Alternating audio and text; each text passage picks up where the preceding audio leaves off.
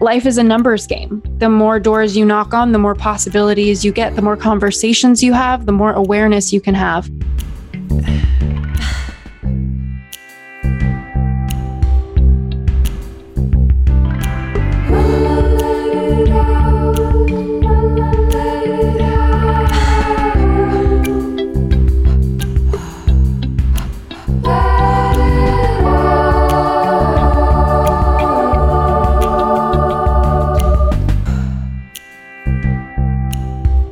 Welcome to Let It Out with me. I'm your host, Katie Dalebout. This week I speak to Ashley Stahl. She's a career coach and an author, a writer. She wrote the book U-Turn, Get Unstuck, Discover Your Direction, Design Your Dream Career. I loved this conversation with Ashley. We were connected by a mutual friend and we spoke about integrity, connection, guilt, shame, boundaries, job hunting, making money, and she lost all of her money. She worked at the Pentagon. We talk about non-attachment, friendship, being friends with people in different ages. We talk about rushing and quitting rushing, being people with what we call rushing problems.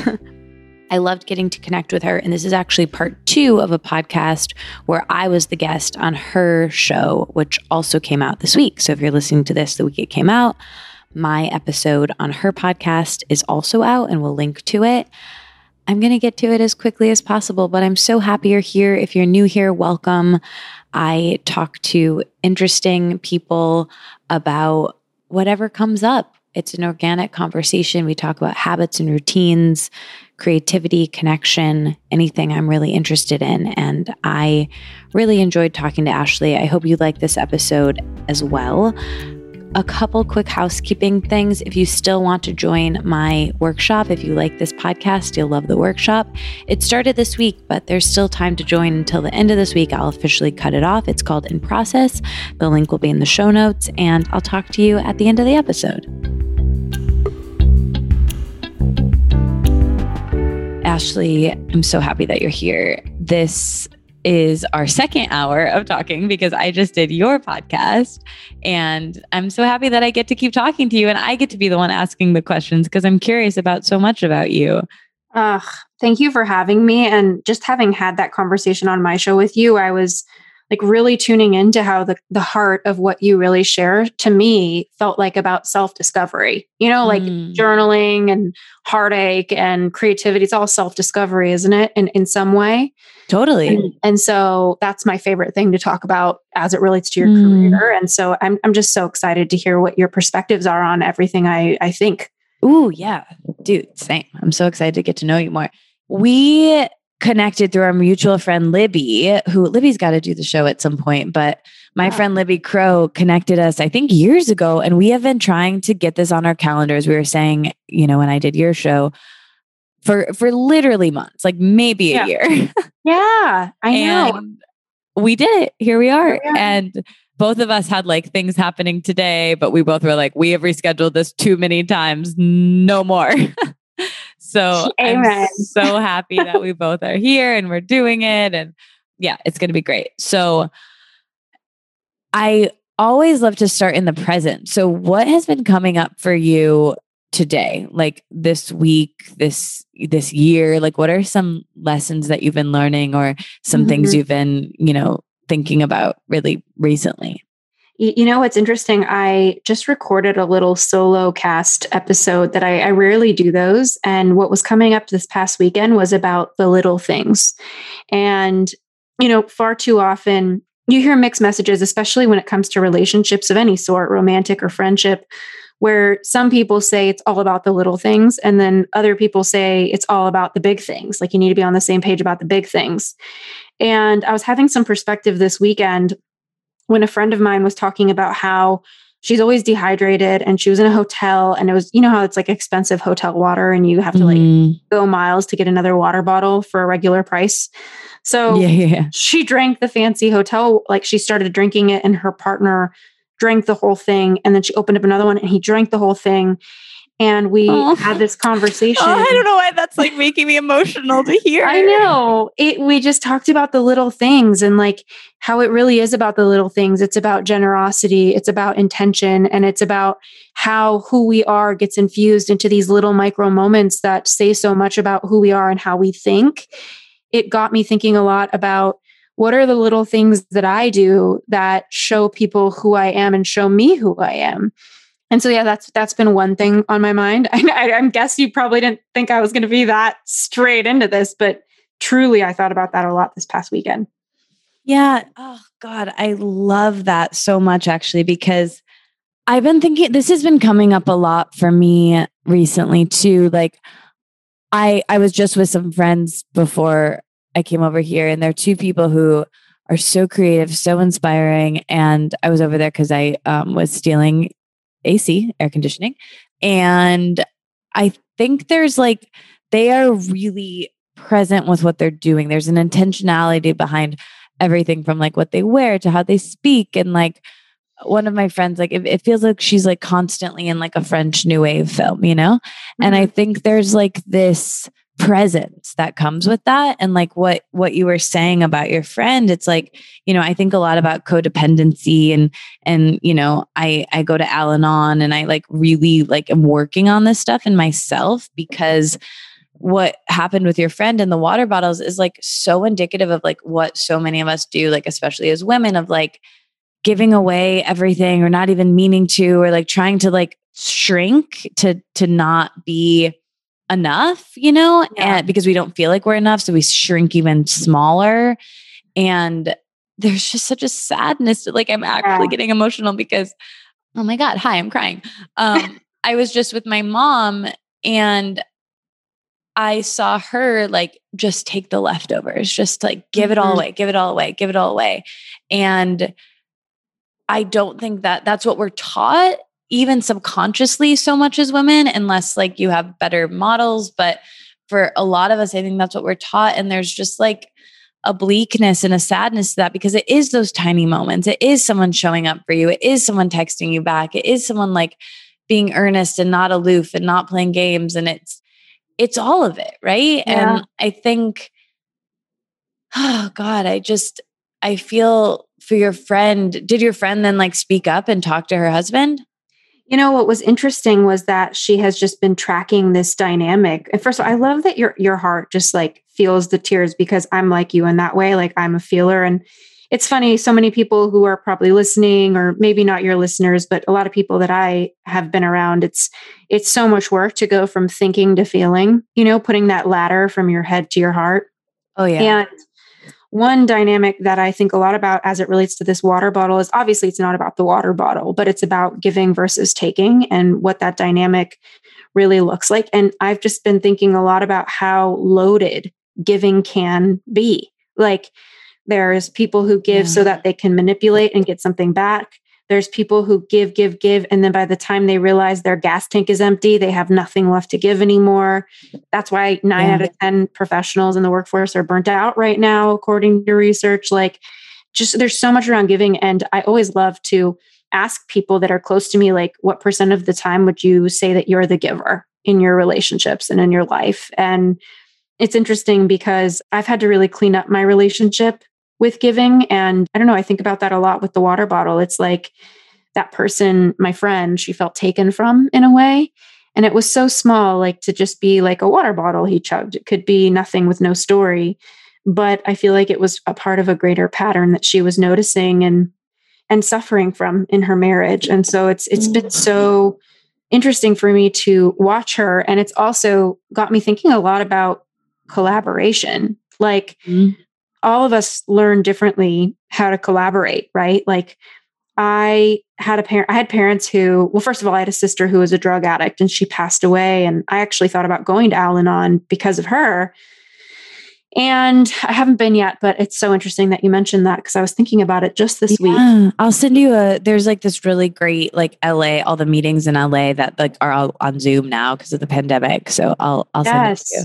Yeah, I'm excited to like dive in and see what that's all about. And to anyone listening who I would love, and for anybody who's listening, my understanding is Al-Anon is not for you if you're the alcoholic, but someone close to an alcoholic. Yes. Mm-hmm. Exactly. Yeah.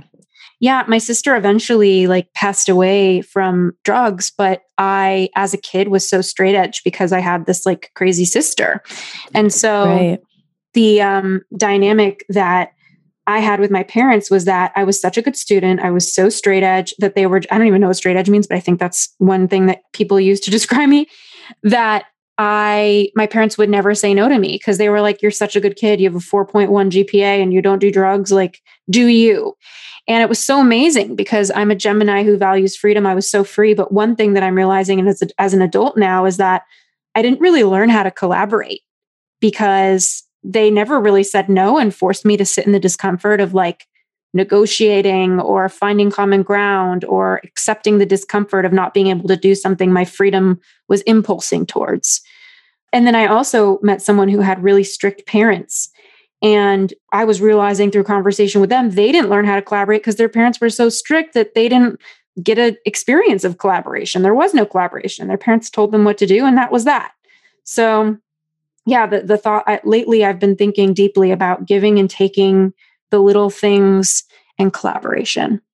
Yeah, I think it's really interesting. Like those little moments add up, and noticing that, like clocking that takes presence, and there's like a privilege to that, right? Like, let me see if I can explain this, but like my mom is on my mind because I was just with her for a week, and it's this presence that comes from having time and space. And like my mom just had to raise me by herself and pay for me as a child.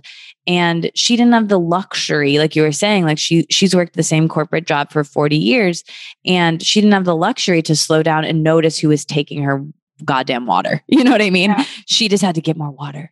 And that is a privilege that like and my friends who I was talking about today, like they are so present. They are so like in their world and like able to like slow down and like go with the flow and not be like, I've rarely seen them stressed. I'm sure it happens, but I feel like I am like constantly a little bit disorganized and behind, and like feel like I tend towards like how my mom is, of just like kind of flustering and like trying to do things. And it's really nice when I can like have a moment to myself to like read or like, just go and get ice cream with someone or whatever. And I think that acknowledgement of the privilege of that, of like, some people just have to survive. Like they just have to like make money and survive and, caretake, right? That they don't have time to like clock those little microaggressions, if I can call them that, or minor injustices or like sadnesses, or that was probably not a good use of microaggression, but, just like little tiny hurts, and those little tiny hurts add up. And I think they live in our bodies, and I think they really live on in relationships. And I think noticing that is really important and crucial. And I think, with me, with these friends I was just with, one of them had just had a breakup, and she was talking about, she was like, yeah, I do feel okay because I don't want to accept that anymore. Like it wasn't, correct for me anymore. And I'm owning that. And there's sadness to that. There's pain to that. That's jarring. But like ultimately it's growth, and it's like self-reflection. And I think it's really good and correct. And I think that takes a level of like growth and ownership where like I said to her, I was like, that's great. Honestly, like I've been a doormat so much that I've like, sometimes I can't even like have the confidence to like leave something because I'm afraid of being alone, or I'm afraid of, I rather have someone drinking my water than like not have anyone around at all, And I think there's like a growth and a privilege to be able to be like, no, I'm fine on my own. And no, I'm going to say no to this. And like, that is self-worth. And that is a challenge to get to. And something that like my mom was never able to do that. Right. Like my mom always like gave away everything and had nothing left. And I, because of her, which is like, this is the big part that makes me cry, I'm able to live this life that like she can't even conceive of because she lived the life that she did. And, that's heavy, but true. Yeah. Wow. And it's interesting, all of these topics that we're covering, because one thing that was coming to mind when you were talking about like these little micro traumas that we get in our life, or maybe big T traumas, is that there's something to be said about knowing what to do with all of it, right? Like that's personal development. And for me, I've been on this journey for over a decade with myself of trying to make sense of the world around me because I came into a family where I didn't feel like I belonged there. And it's only in the recent years where I've really found my ground with everyone. And it wasn't that anyone was unkind to me. Everybody was so kind. It was that I had a lot of deep thoughts about life, about the world, and not everyone was emotionally available or interested to indulge in those with me, you know? And so we get these little micro traumas and pains when we put ourselves out there and we're not met or we're not seen, and we start to believe things about ourselves. And one of the things that I've been learning lately is just about healing and how important it is to kind of take stock of like, what do you do with those little moments where you get really hurt? How do you recover? Because what I'm finding is like, sometimes I feel like I'm this rock and every single pain chips away at a part of me. And if I don't learn how to refill my well, I start to feel like a shell at a certain point. And I think a lot of people feel that, whether it's in their career or in their relationships, and it all comes back to self-worth and giving. And you also talked about boundaries and self-love. And, you know, it's interesting because I think a lot about boundaries versus barriers. Yeah. There's such a big difference between saying like, this is where I start and you stop kind of a thing. Like, this is a boundary I need out of love and out of taking care of myself.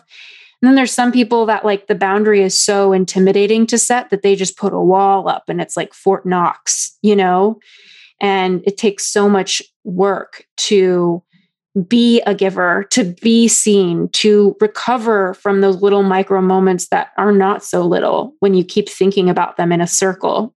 Yeah, I've never had a podcast host ask me like, what's present for you right now? What lessons are you learning? And I love it because I've never talked like this on a podcast before. Yeah. I mean, I think it's like we all want connection, right? And like, I think that connecting with someone, even in this, like we're essentially working right now, but I actually feel like I'm connecting with you and I actually feel like I'm present with you. And, you know, that's why we're here, right? Like, I think people can get your backstory. People can get like your work elsewhere. I'm sure you've done other podcasts. You have your own podcast. You have a book. They can read your bio for that. Like, I think this is, to me, more interesting in the way I do the show. No, I totally agree. And it's interesting because I have this body of work around how to figure out your career path in my book and my podcast and all the things, but it feels nice to get into the truth and the soul of who someone is and to see you doing that. So thank you for the opportunity to do that with you here. Oh, that's so nice. Well, yeah, I mean, I think it's interesting how we, you know, I think we're starved for what I call like conversation intimacy. We all want to be seen and loved for who we really are, but we hide because we're afraid of not being loved and being seen. And that's vulnerable. And we all want vulnerability. Like we want to be seen and we want to connect. And I think we're so starved for conversation intimacy in this culture of like sound bites and TikTok that podcasting is a welcomed phenomenon to me. And we'll settle to listen to other people connect because we're not maybe connecting on our own. So when you can like hear people connect in a podcast, I think that's really special. It is for me. Yeah.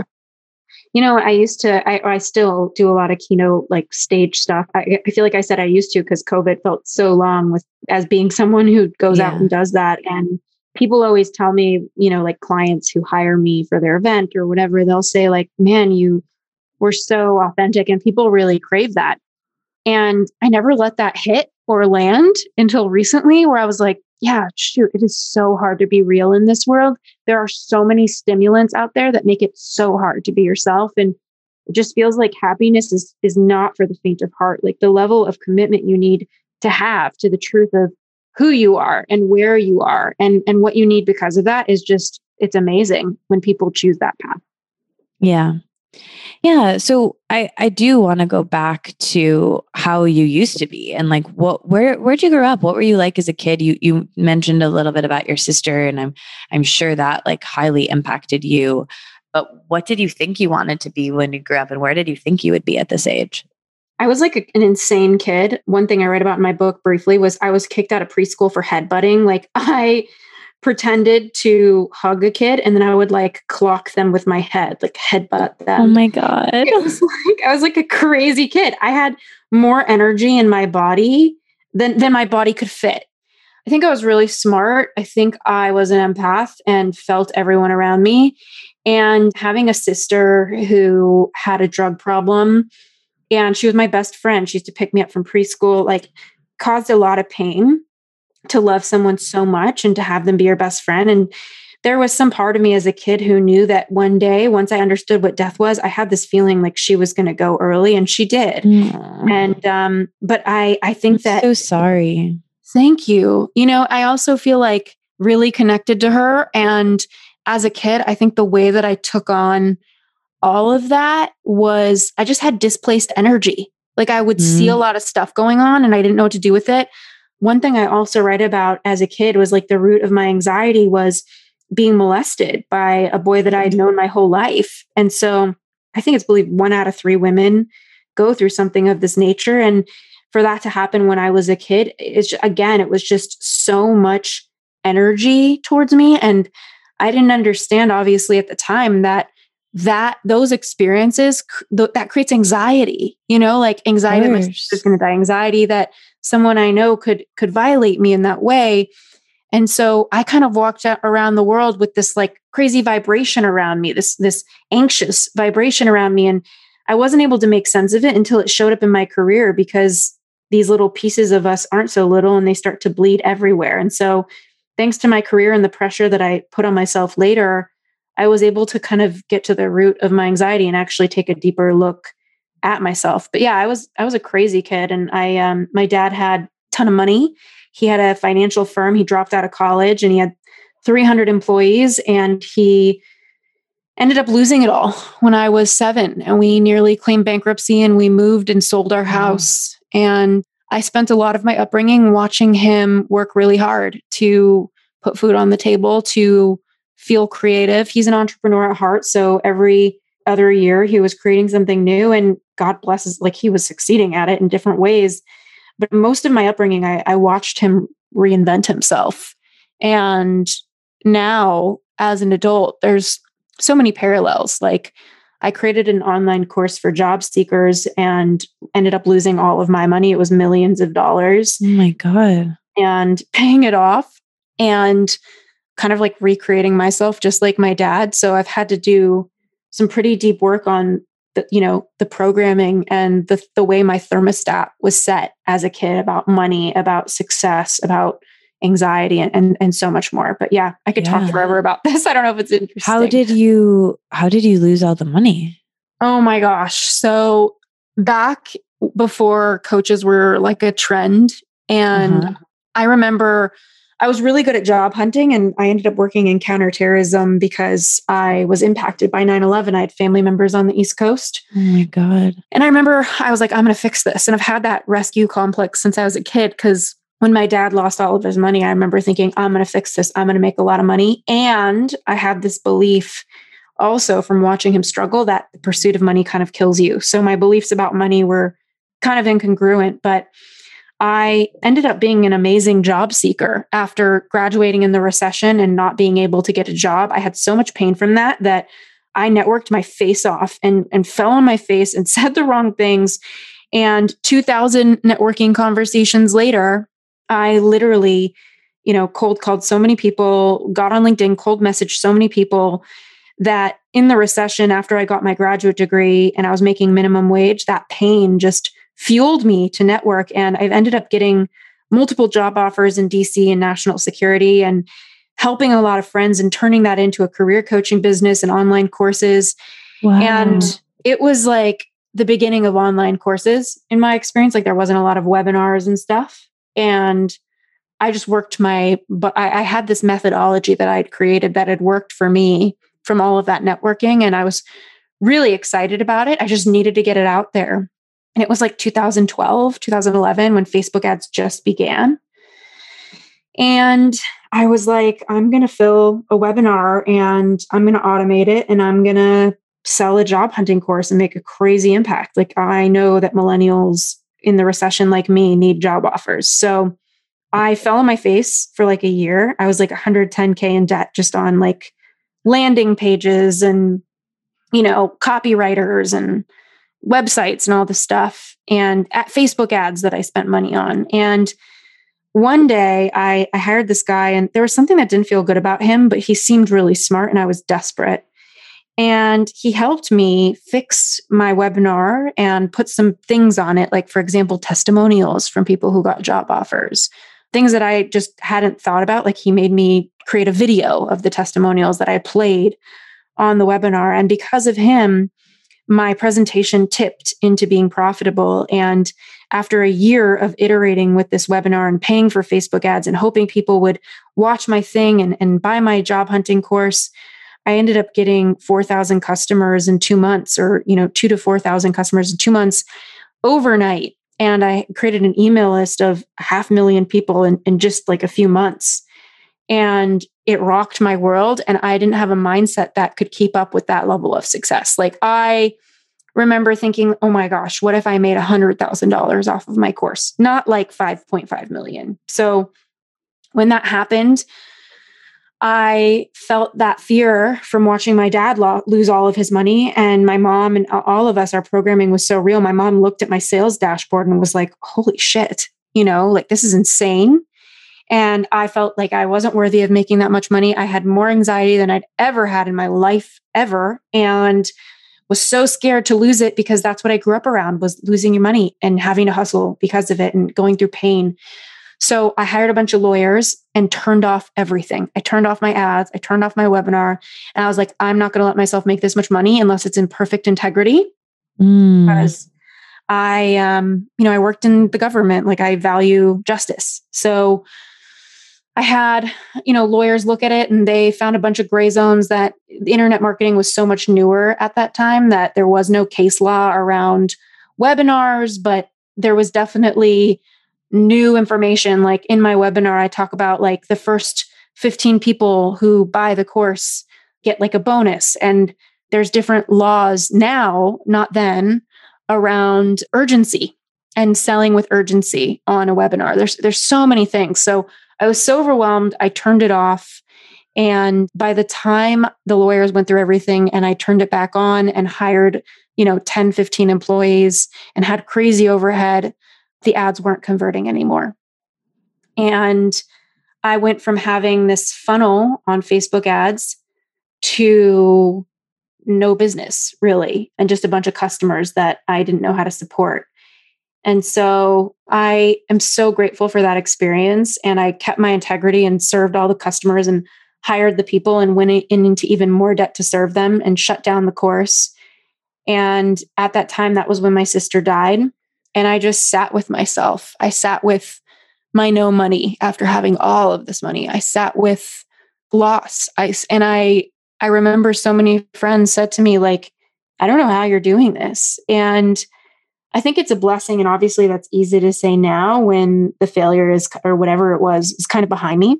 But going through that kind of loss financially, emotionally, in your family, it teaches you like rock bottom means something. It's so sacred because you're stripped of everything. Yeah. And you ask the big questions and you get to start over, which is what we're designed to do as people. Yeah, totally. There's freedom in loss because it's like, okay, my worst case scenario happened. Yeah. Now what? I'm here. And that's uncomfortable. And it's so challenging when you're in it. But I think on the other side of it is growth.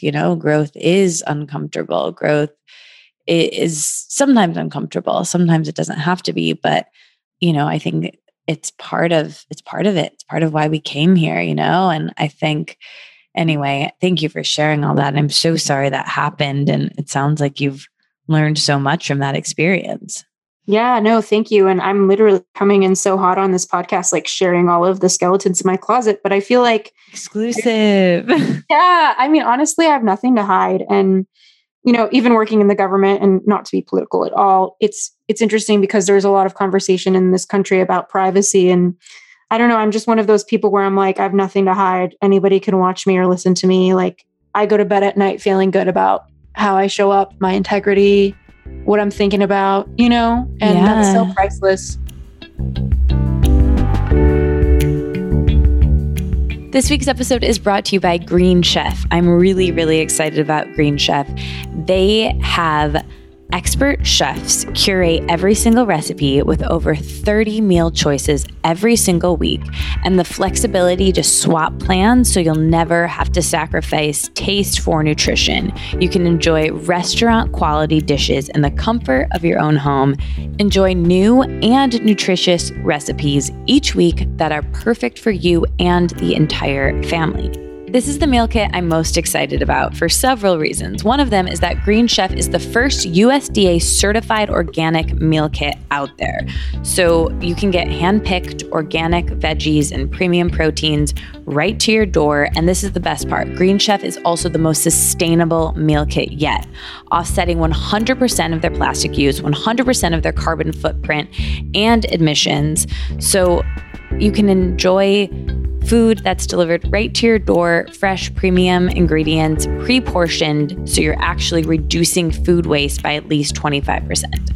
I love this meal kit. I think it's really easy to use and there's so many options. It's really fun. It's fun to make them, and I keep the recipe cards and I have my friends over for dinner with them, and I really like having them on hand. I am new to cooking and this has been really useful for me in getting started. I picked the plant-based option, and let me tell you, the maple carrot farro bowl was maybe one of the best things I've eaten, and I feel really proud of myself that I put it together and they made it so easy for me. There's this cauliflower bowl that was fantastic, a mushroom soup, and I think a spicy Middle Eastern plant-based bowl situation that I also really loved. So try it out. I think you will probably really enjoy it as well.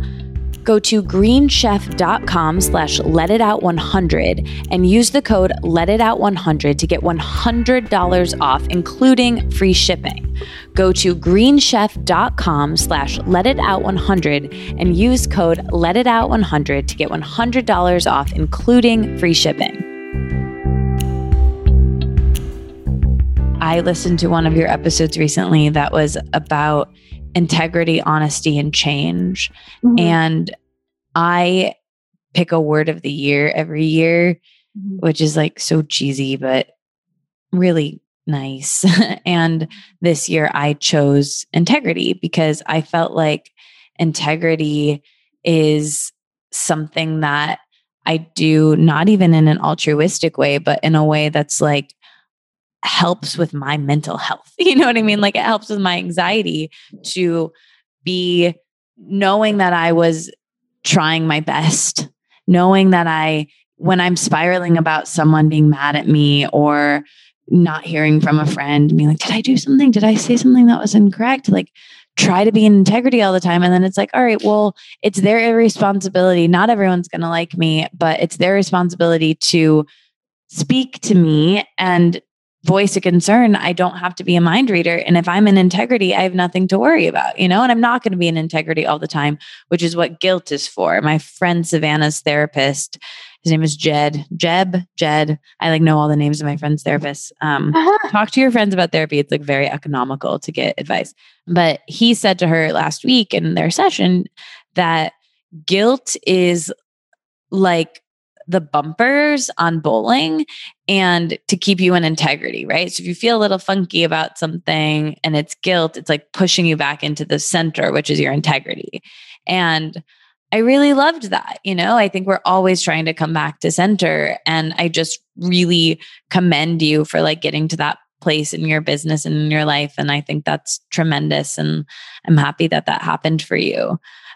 And I'd love to hear like where you are with integrity now and like to talk a little bit about what you did in that episode about integrity and honesty and change. Yeah. Oh my gosh. I feel like integrity is such a two-way job. Like on one side, you need to have integrity in how you show up with people, like doing what you say you're going to do, or just being a reliable person, or being proud of who you are when nobody's watching. But I think that there's a deeper conversation also about integrity that isn't always being had about your relationship with yourself, being in integrity with yourself. And, so many people out there want happiness and fulfillment, whether it's in their relationship or they're turning to me or my book or my stuff for their career. And I've found that, most people aren't really looking for clarity in their life or integrity. They're looking for connection to themselves. And it's hard to be in integrity with yourself when you're so disconnected from yourself.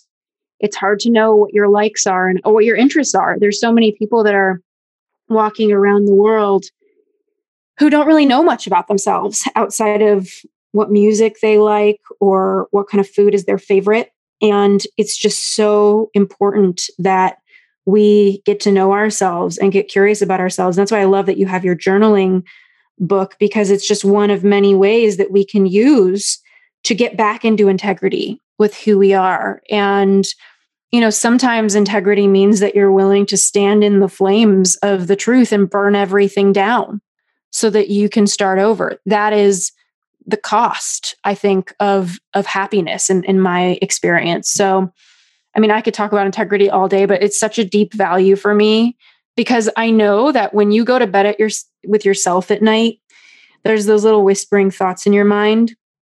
And to not have peace with who you are or how you show up, to not have pride in who you are or how you show up, it hurts your self-esteem and you don't like yourself. And I don't know, it just sounds like a miserable long-term relationship to have with yourself if you don't like you. Yeah, I think liking is great. And I hope that I can get there. And I like parts of myself. I definitely don't know if I like myself yet. I hope I get there. I'm so much closer than I've been in the past, but I'm starting to accept myself. And I think, Tara Brach's work around, I don't know if you've read her book, Radical Acceptance, but I think, that is something I always recommend to people like in breakups. And it's like accepting what is, accepting like, all right, well, this is what I have to work with this time around, and that exactly like you're saying, like that's what journaling has been so helpful for me for, is like to even know what we're working with is like a step, even know what to like or dislike, to really understand that there's a self-honesty there that can be uncomfortable, but it is ultimately very useful. Yes. And I love what you said about guilt. Like these different feelings are always here to just put us back on track. And so it's cool for me to kind of think like, okay, next time I feel guilt, that's just like an inner alarm that is telling me I'm out of integrity, which is good to know.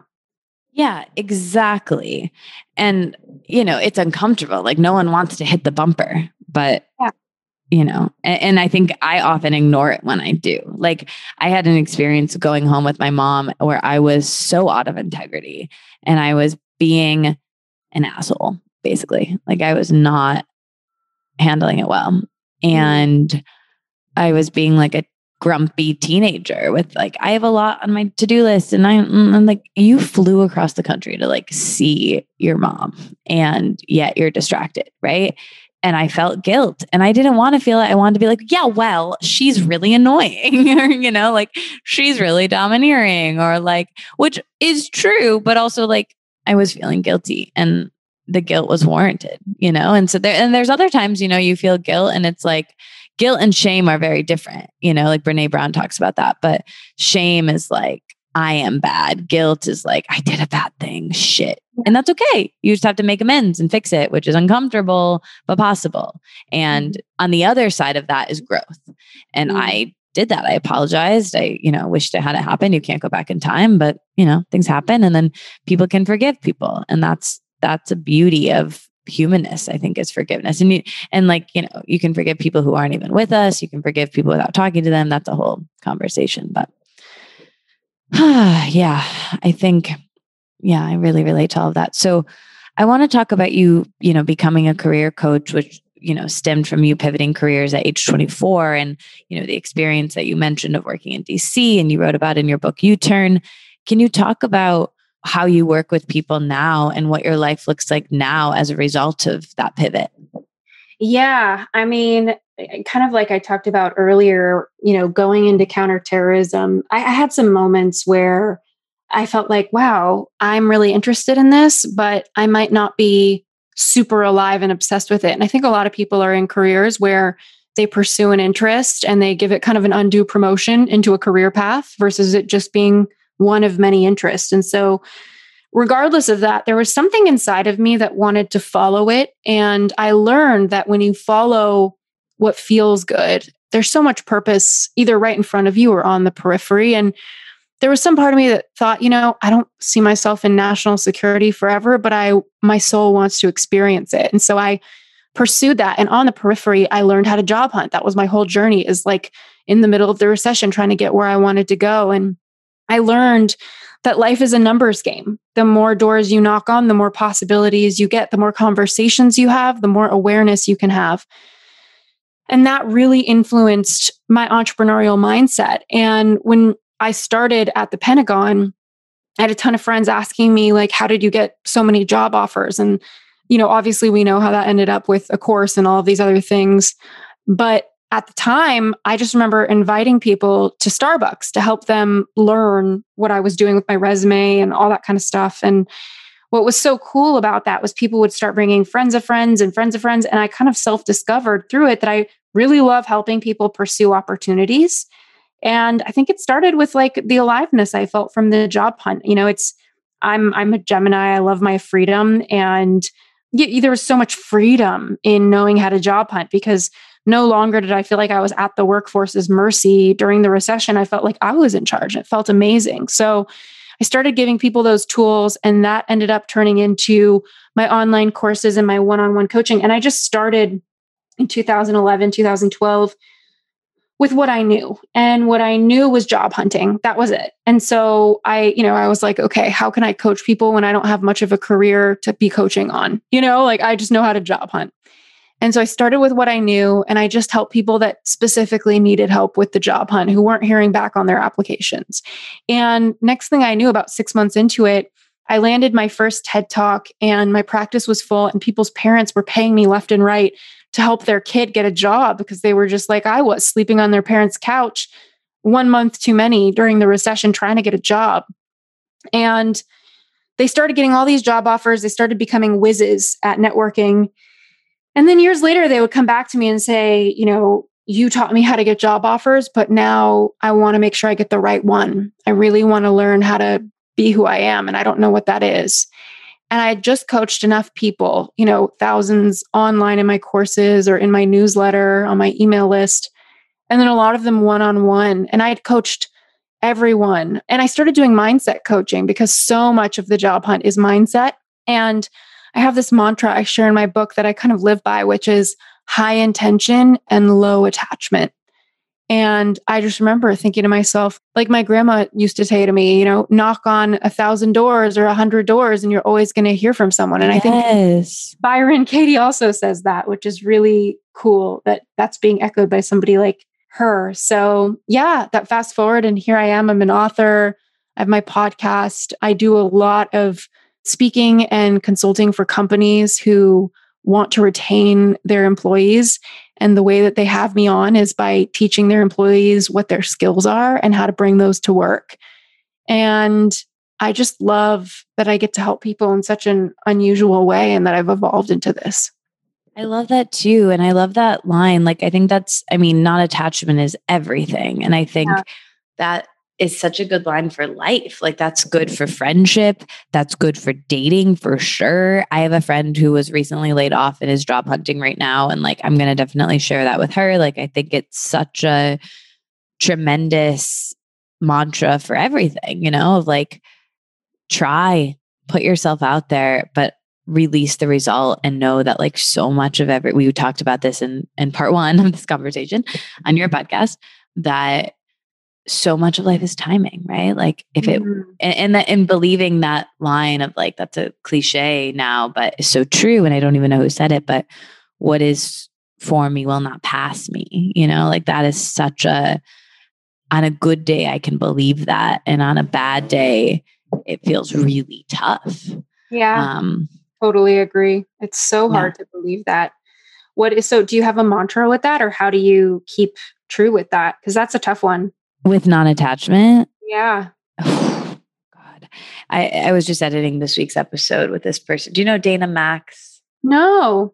Anyway, she's this week's guest. And it's an episode that I had like forgotten about and recorded like months ago, and then found on my computer. And I remember thinking after, I was like, I don't know. What was that a good episode? Like I didn't like have it. Sometimes I'm like jazzed after, and I'm like a little high, and I was like, knocked it out of the park. That was a great interview. And this one, I remember it was like a rainy day because there's like, 3 rainy days a year in LA. And I felt really like, nah, it wasn't that good. But I listened back to it and I was like, wow, I really got a lot from this interview of what she shared. And we talked a lot about non-attachment. And again, it was such a so indicative of where I was that day. I was talking a lot about non-attachment and she was saying it's just surrender. It's just releasing control, and to be non-attached, you have to focus on other things. And, my friend Sophie classically says this line. I think this has become my mantra more than anything. She's one of the most wise people in my life. She's several years younger than me. She's 26. She's a butcher. She works in a totally different career than I do. And we have very similar mental health situations. Mm-hmm. We experience anxiety very similarly. Every time we hang out, we send what we call the follow-up text, or it's just I love you so much. You're the best. Yeah. Exactly. And you are one of us. And so Soph has this line that I think I said on your show, but she says, you got to protect yourself from your own mind. And I remember the first time she said it, we were on a hike and she was talking about, and that's my non-attachment mantra, of if I see myself getting a little too attached, it's my responsibility to taper that, distract yourself from, she was giving it in the context of dating where she was seeing how I was being with someone. And she was like, I don't let myself get to that point. She's like, if I'm, getting a little bit too into Tyler, I distract myself with Jason. If I'm a little too into Jason, I distract myself with Dana, she constantly has a lot of irons in the fire. And I've never been like that dating, but I think it's really healthy mentally to do that, at least at the beginning. And I think it's this, we do that with jobs, don't put all your eggs in a basket is a cliched saying for a reason. It's about non-attachment. It's about if you put all of your safety and security into an idea of something or someone, that is a recipe for disaster, And I think it happens so easily because we are people who I think especially as women, at least in dating for sure, I've been talking to my friend Isabel a lot about this, but we want to attach. And she told me recently that when a woman has sex with someone, they attach very easily, where men, once they have sex with someone, detach very easily. A lot of this is primal and biological and cyclical. And, and I think it's that kind of chemistry also comes into play with, this really was the case for me with finding an apartment. I was searching for an apartment last year and very attached to outcomes. And then when something didn't happen, took it very personally, And I think, what you do with career coaching, I think applies in so many areas. The obvious ones right now to me are definitely with friendship, apartment searching, and dating, for sure. And that's the thing with friendship. It takes time. Don't put all your eggs in one basket, non-attached, it's all there. It's ripe for the picking with everything comes back to non-attachment. Yes, it's so true. And I love hearing that you have friends like your friend Sophie. I think that's so inspiring. I have a lot of friends who are younger than me, and I went to school in Europe, and one of the big, and I speak French and lived in Paris for a long time. Ooh. And one of the things that I just love is how much texture I get from people who are younger than me, older than me, from different places than me. And I'm so thirsty for that all the time. I seek it out. And I think that's been one of the keys to my career is I just try to be interesting, not out of my ego, but for myself. I want stimulation in my life. So yeah, I've been super committed to asking myself on an ongoing basis, what would be interesting for me? What am I interested in? And just having a lighter relationship with just pursuing that. And so that's so cool to hear that you have a friend like her. Yeah. It's great. I have a lot of my friends here in LA are younger than me. My whole group of friends, my really close friend, Zoe is 25, and then Savannah's 26, and Dexter and it's 25. I have a lot of young friends. And then in New York, most of my friends were older than me, and I'm obviously still friends with them too. My friend Bob just texted me as you were asking that question, and he's in his 40s. So it's I don't know if he's listening. He's 39. I just lied, but he's older. I always dated people my same age. I always was friends with people my same age. And recently in the last several years, like that's shifted. And I think there's a real richness there. Like you said, I'd never even like thought about it until you said it, but I think it's really good to have people. And I had a lot of friends in New York who like did similar things to me, like we've all kind of buried what we do now, but like I had a lot of friends who like worked in like wellness or media, and that was really boring, like and then there was just like, okay, well, we connected over work. So then it's like, is this like a work relationship? And then it would like teeter on friendship and then become friendship usually, which is cool. But that was like still there, which is dope. Like, I'm so happy I have those people because, as like I don't really have colleagues. So it's great to be able to, like my friend Serena, who I co-host Spiraling with, we can talk about work, which is cool. And we are now friends, but like, it's definitely a welcomed change for me. We don't have a ton more time, but I have so many more questions for you and just very long notes I took on preparing for this today. It was so nice spending time with your work. So let's do as many as we can as quick fire. How does that sound? Yeah, I'm in. So you had an episode about overcommitment and rushing.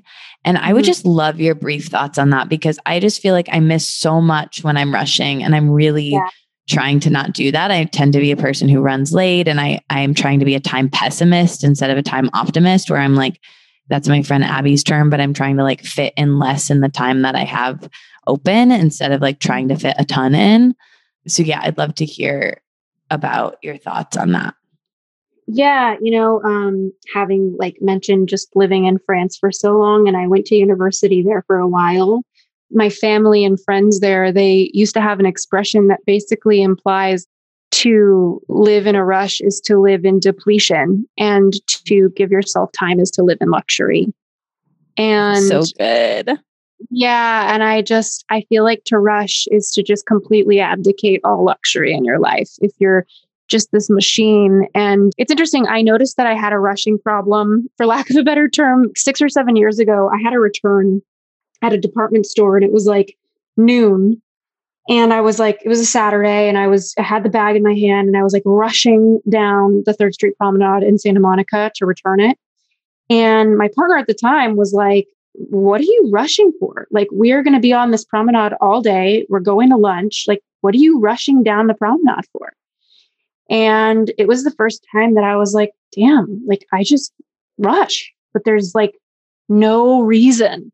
And I'm in this like tense place with my heart, with my heartbeat, with my blood pumping for nothing. And so I've really learned over time to be someone who values that space on her calendar and my ideas and my creativity. We talked about that with you on my show. It's like they need space to stretch out and form themselves. And so more than ever, I've created space in my life. And more than ever, I'm comfortable saying no to some things so that I could say yes to that and to me and to my space. I think there's a lot of people who rush because they overfill their calendar and they feel like they're the most committed person. I had a client once who she was like super mom, and then she also worked and then she had all these friends, and I was like, this is all amazing. But then she would take on extra stuff like PTA and the soccer, schedule and for the kids. And I remember she used to tell me how committed she likes to be, and she identifies as a very committed person. But all of her commitments were slipping and she was rushing around trying to make it to all of them. And she wasn't all in with any of them because she had so many. And it was then that she realized by being so committed, she's not committed at all. And, for me, I just watching her and coaching her through that and facilitating that, it was like a mirror. I was like, I'm learning through her right now what I could be creating in my life. And so, yeah, I mean, I could talk about rushing. Like I've lived my life with so much rush and I'm working so hard. It's a daily choice. Just like being authentic is a choice every day. Like anytime you can change your mind and not be authentic. It's easy to change your mind. It's the same thing with rushing. It's like every day I commit to slowing down every moment. I love that. I think it's really tough for me to do that. And I just miss so much when I'm rushing, and like my expanders and people I really admire are people who take their time. And like my friend Carolina is one of those people who moves through the world in this presence and this connection to whatever's going on with her, where she gets someplace early And then she reads a book, you know? And like, instead of, I'm going to fit in 800 million things. And I think there's just such a richness to that that I really admire and, would love to have in my life. Oh my gosh, yeah. And even being an entrepreneur, it's like, there's something to be said about, I don't know, it kind of feels like when you're building a business, you're building a house and there's like all of this electrical in it. And you want to make sure that like the house is going to hold if you turn on all the lights. And it almost feels like if you're not going too slow, like a fuse is going to give out, Yeah. And so I've tried to kind of be anchored in that way. Yeah, totally. What is your favorite part of your life right now?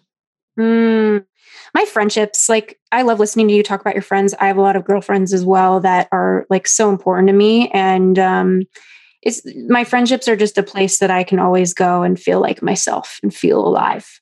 Yeah, same. It's so funny. I listened to an episode of your podcast today about sex and relationships that was so good. And the person you were interviewing, I don't remember who it was, but she said something that the best thing to like lift libido is to be around girlfriends. Do you remember this? Because it increases your estrogen. They did some study, and even just like spending time with girlfriends, like talking about sex and dating and love, increases your libido, which I thought was so cool. And I definitely feel is true for me and my friends. Yeah, absolutely. And I love that you talk about creativity. I mean, sexual energy, creativity, it's also so tied. Yeah, it's so intertrained. I love about your podcast how you have the topics like right up there where it's like well-being, sex, dating, or what are they? Like career. Yeah. Like it's really cool how you do that. Yeah, I'm going to put your conversation with me in the mindset category since we talked about creativity and heartbreak. And I also have, in addition to mindset, work, love, and wellness.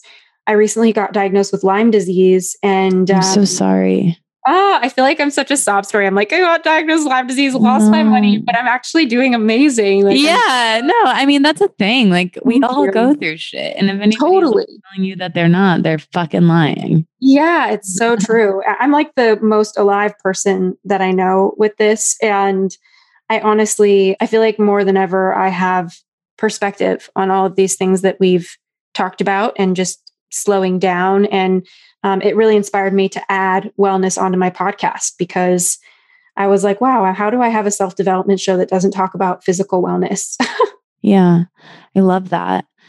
Well, with physical wellness, since you have those episodes about love and sex and connection, what has been, from those episodes, I learned a lot just today. Is there a greatest lesson on intimacy and sex and connection that has come to you from those?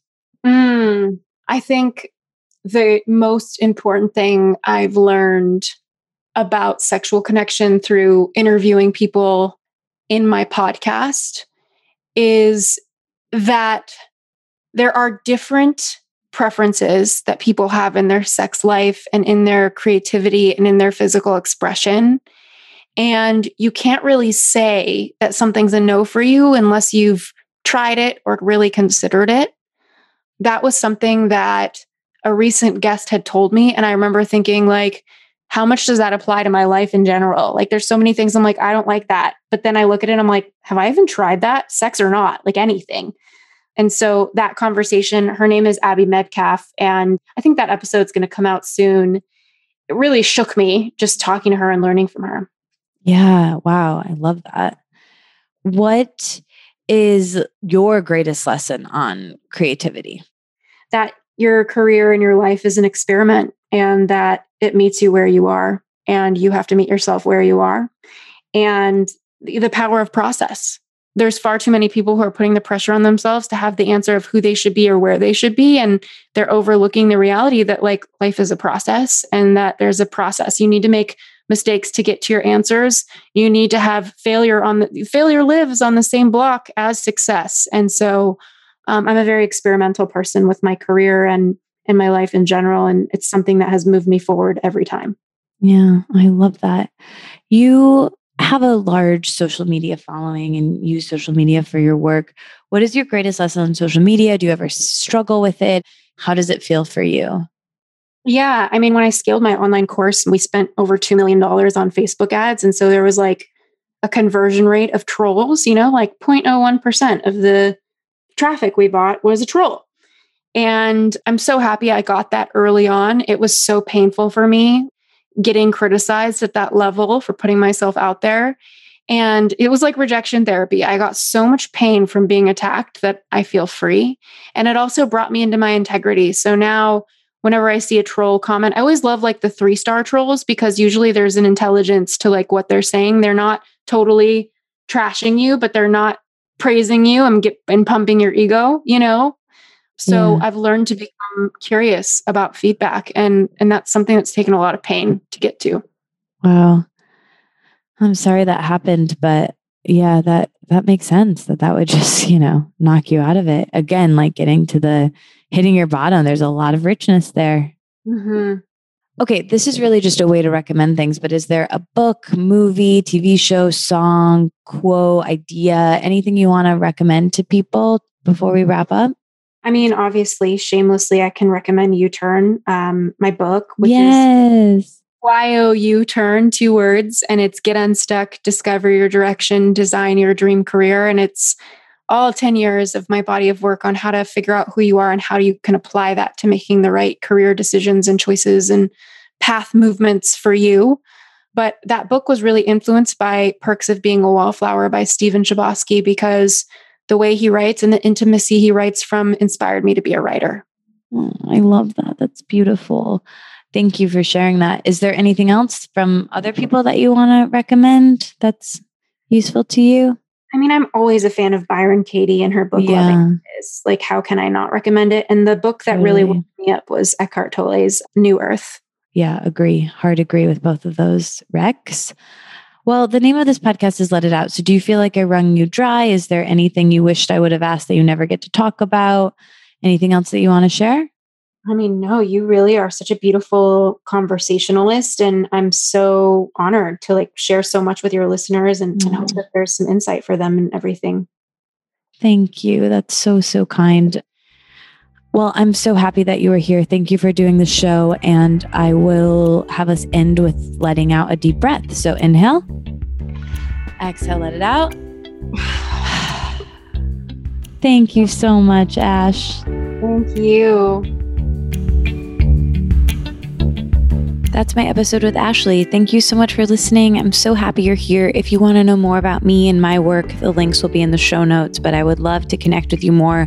We have an Instagram for the podcast. It's at Let It Out with 3 T's. I would love for you to follow there, and you'll hear about new episodes and themes that we discuss on these episodes and whatever else we end up sharing. A lot of the guests end up doing takeovers of that Instagram, so you can connect with them more. And I will give you an emoji at the very end that you can comment on my Instagram. I'm at Katie Dilbout and at Ashley to let us know you're listening all the way to the end. It helps so much if you support the sponsors to help me to be able to keep doing this. And if you would like the show notes or a brief email from me with my musings, what I'm learning, what I'm liking, if you would like that sent to your inbox, the link is in the show notes to sign up for the Let It Out letter. It comes every week or so, and I would love to connect with you over email. So that link is there. Follow us on Instagram. I will talk to you next week with a brand new episode. And also my second podcast, which is a mental health show about anxiety that I co-host with my friend Serena Wolf, is in season. We just released the first 2 episodes last week and this week, and another one will be coming out next week. So I would love for you to check it out if you haven't already. Subscribe to both shows, and it really does help if you leave a rating and review. I haven't asked for that in I feel like a couple of years, so I'll just put that here. Thank you again for being here. It means so, so much. The emoji for this week's episode is whatever the most businessy emoji you can find. Is there someone maybe wearing like a pantsuit? We talk a lot about jobs and applying for jobs and careers. So I think that might be an interesting emoji. I'll let you be creative with that. Comment it on my Instagram, on Ashley's Instagram. Tag us. Let us know you listened all the way to the end. And I will talk to you next week. Love you. Bye.